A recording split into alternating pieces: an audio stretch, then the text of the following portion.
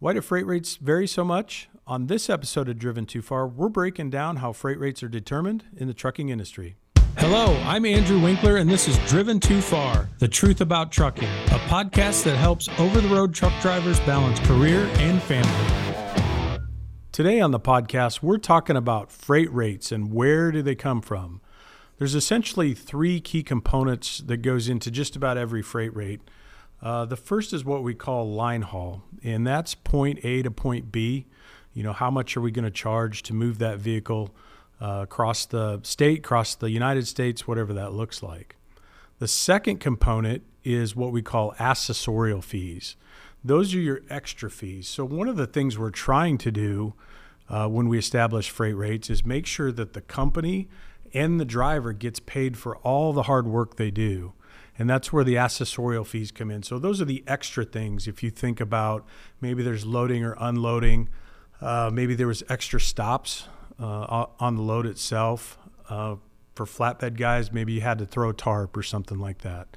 So those are called accessorial fees. And the third component is the fuel surcharge component to make sure that we cover all of our fuel costs. When we go to establish a freight rate, let's say a customer's come in and they've asked us to supply a rate for a certain lane or something like that. One of the first things we have to consider is the economic dynamics of what's going on in that particular freight lane. So wouldn't it be nice if everything across the United States just paid a flat $5 a mile no matter where you go? Unfortunately, that's not the case. So that's when you have to really understand the difference in freight lanes and the difference with the supply and the demand of the trucks in that particular region or area. If you think back to your high school economics class, you probably remember supply and demand. And one of the things that happens is when you have an oversupply of something, say in this case, we have an oversupply of trucks in a certain area of the country, certain city or region. When we have too many trucks available, it drives the price down. And on the flip side of that, when we get to a place where there's not enough trucks to cover all the freight in that particular area, that can drive the price up. The fuel costs are something we mentioned, and we're going to get into more detail here in just a minute on that. The next piece is when we put a freight rate together is we have to think about the lane itself and geographically where is that particular load going. In other words, if you were going to send a truck into New York City, maybe Chicago, Los Angeles, or a highly congested area, you would probably want to charge more than you do if you send it to a very rural part of the country. And how about seasonality? What does that mean? Well, when you think about seasonality in the freight markets, there's a couple big ones that I can think of that come to mind. If you happen to pull a dry van, we always talk about the fall and the big push for the retail stores. So Christmas is coming, the holidays are coming at the end of the year, and those big pushes start to happen in maybe September, October, where the stores want to increase their inventory. So a lot of times what you see is a bigger demand than normal during that particular season for dry van shippers. If you happen to pull a reefer, the one I can think about is the produce season, right? So certain times of the year in certain parts of the country, reefers are in very high demand because the produce demands that. We got to keep those temperatures cool, protect that produce. It's extremely perishable, obviously. So those people that raise those crops are willing to pay a lot more because they know it's going to be a short-term demand for that reefer truck. When we think about freight rates, there's really two different kinds. And the first is what we call a contract rate. What is a contract rate? So that would be, think of it as a long-term rate, a long-term agreement with a certain shipper. In other words, you're going to go in, or your salespeople from the carrier are going to go in, and that's really probably your goal, is you want to establish something that's going to be there day after day or week after week for your trucks. So that's what you're looking for is volume.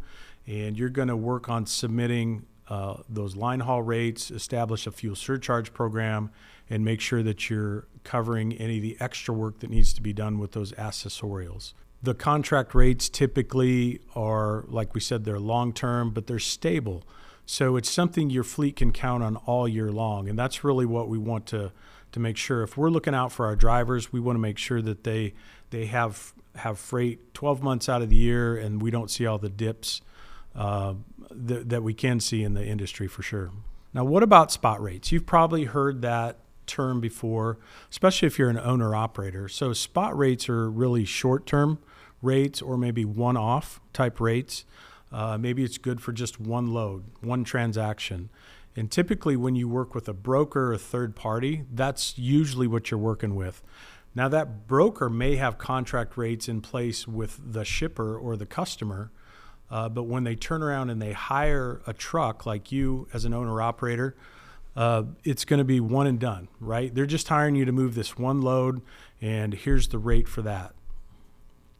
So the spot rates will also fluctuate in a heavy degree with the market and the supply and demand. I think most of us have probably been through this here recently. You're feeling a downward pressure on rates, especially the owner-operators, because what's happened out there? Well, there's not a big demand for trucks right now. And in fact, we've talked about this before, but there's simply too many trucks in the industry right now.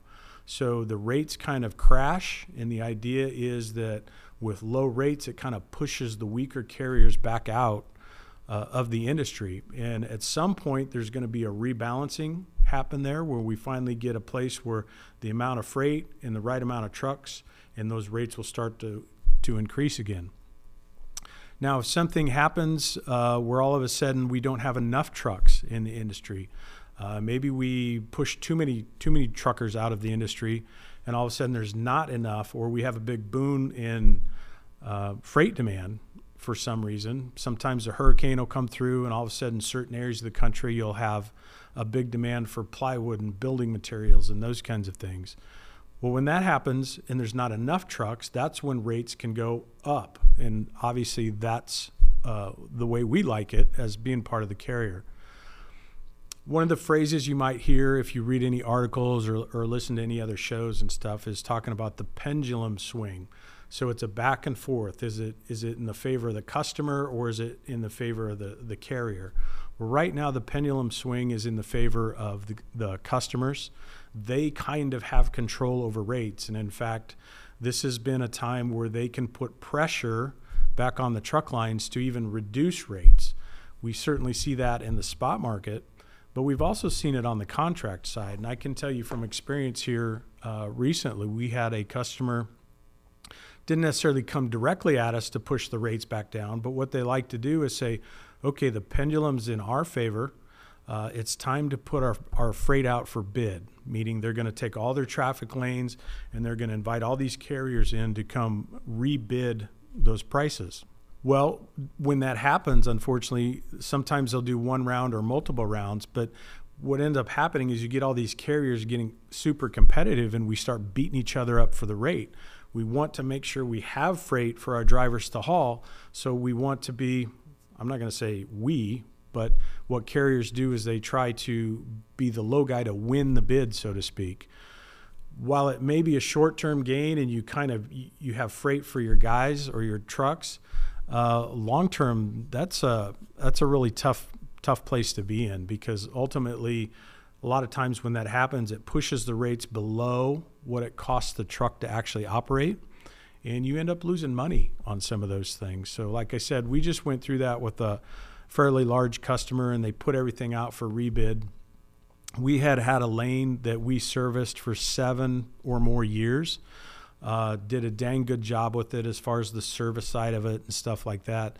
But by the time we got to the end of the second or third round on this bid, we'd kind of asked where we stood, and they said, well, you're ranked number 20, and there's a really good chance you're not going to retain this lane. So we had to make a conscious decision that we weren't going to keep lowering our rate to a place where it didn't make sense for us to haul. So unfortunately, some other carrier got it, but what I think is interesting with that is they probably got it at a rate they're not going to be able to sustain very long. They bid it too cheap. So one of the things I would expect to happen this spring or this summer, as rates start to recover and come back up, that carrier who just won this freight, they're probably going to regret it here in the next few months. When that happens, there's a good chance they're going to go back to that customer and say, listen, we can't haul it for this anymore. Well, it kind of backfires on the customer, it kind of backfires on the carrier. So that's kind of the battle that goes on between the customers and the carriers. when it comes to freight rates. And that's why the long-term contract rates and the relationships you build with those shippers are so important, because we don't want to get into those bidding wars, and we don't want to put ourselves into a place where we win freight because we made it so cheap. But the relationships, hopefully, at least for us, we try to chase a lot of small to mid-sized shippers where we can develop those one-on-one relationships, and it means something. The service means something, and it's not just all price or rate driven. How do those freight rates impact you as a driver and your earnings? Now, most company drivers out there, if you're doing regional or OTR type freight, you're probably paid by the mile.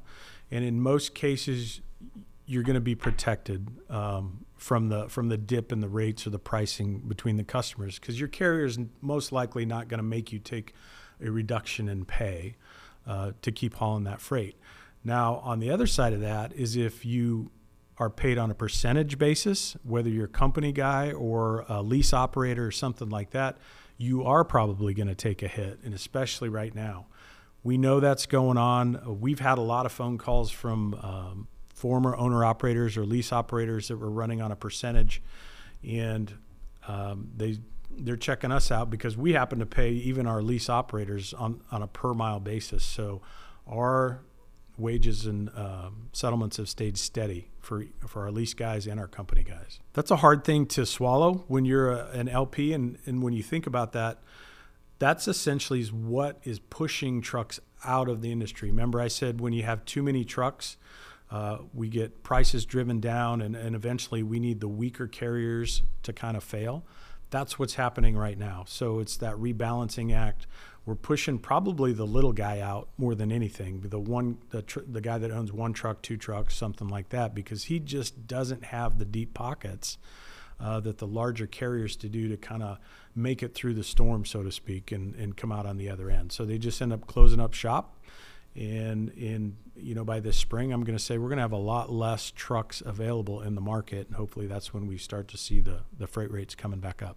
One of the things you have to be cautious about as a driver, and if you're negotiating, maybe you're a small guy and you're an owner-operator and you just have a couple trucks, and you've been fortunate enough to talk to a smaller shipper, and they're willing to set you up on a contractual basis where you can submit, hey, this is my line haul rate, here's my fuel surcharge program, and here's my accessorials, and they're going to continue to pay that, and it's not going to jump up and down with the market. One of the things you need to consider if you're setting up those deals with those customers is make sure you're thinking about downtime and some of the other things that happen to us in the trucking industry, that you're putting enough rate in your bids to cover that stuff.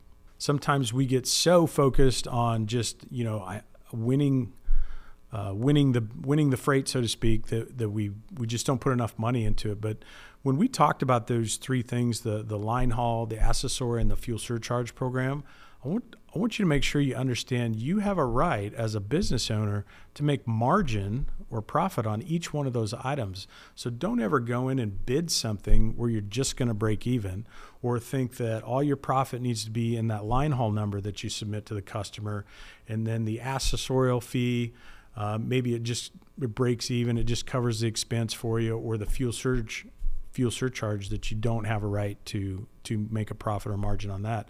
You absolutely do, and in fact you should. That is the way you should be bidding those things, to make sure you have enough margin in there to be profitable on down the road.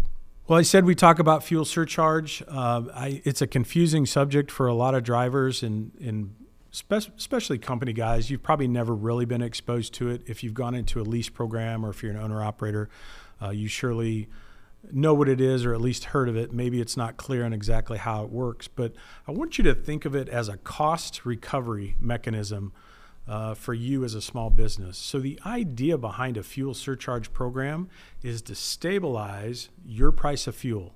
So no matter what happens out there with the fuel markets, if all of a sudden something happens in the Middle East and we get a spike in the cost of oil and diesel fuel goes up, you're okay. You're protected because you have a fuel surcharge program in place that, as the retail price goes up, so does your pay.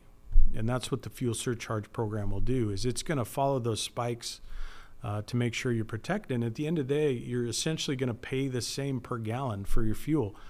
Doesn't matter if it's $2 a gallon or $5 a gallon. Your cost to buy that fuel is going to be the same. That's the idea behind it. One of the challenges when we think about working with brokers is, we broke out the line haul, the accessorial, and the fuel surcharge program. One of the tricks of the brokers is they like to lump it all together, and they like to call it a flat rate. Here's what that load pays from A to B. And you say, what about fuel? What about stop pay on that? And they're like, oh, it's already in there. We put it all together. That's kind of dangerous because you really don't know how much of it they're putting in there. Are they really giving you everything they can, or are they just doing that to disguise it, make you feel like that's a good number?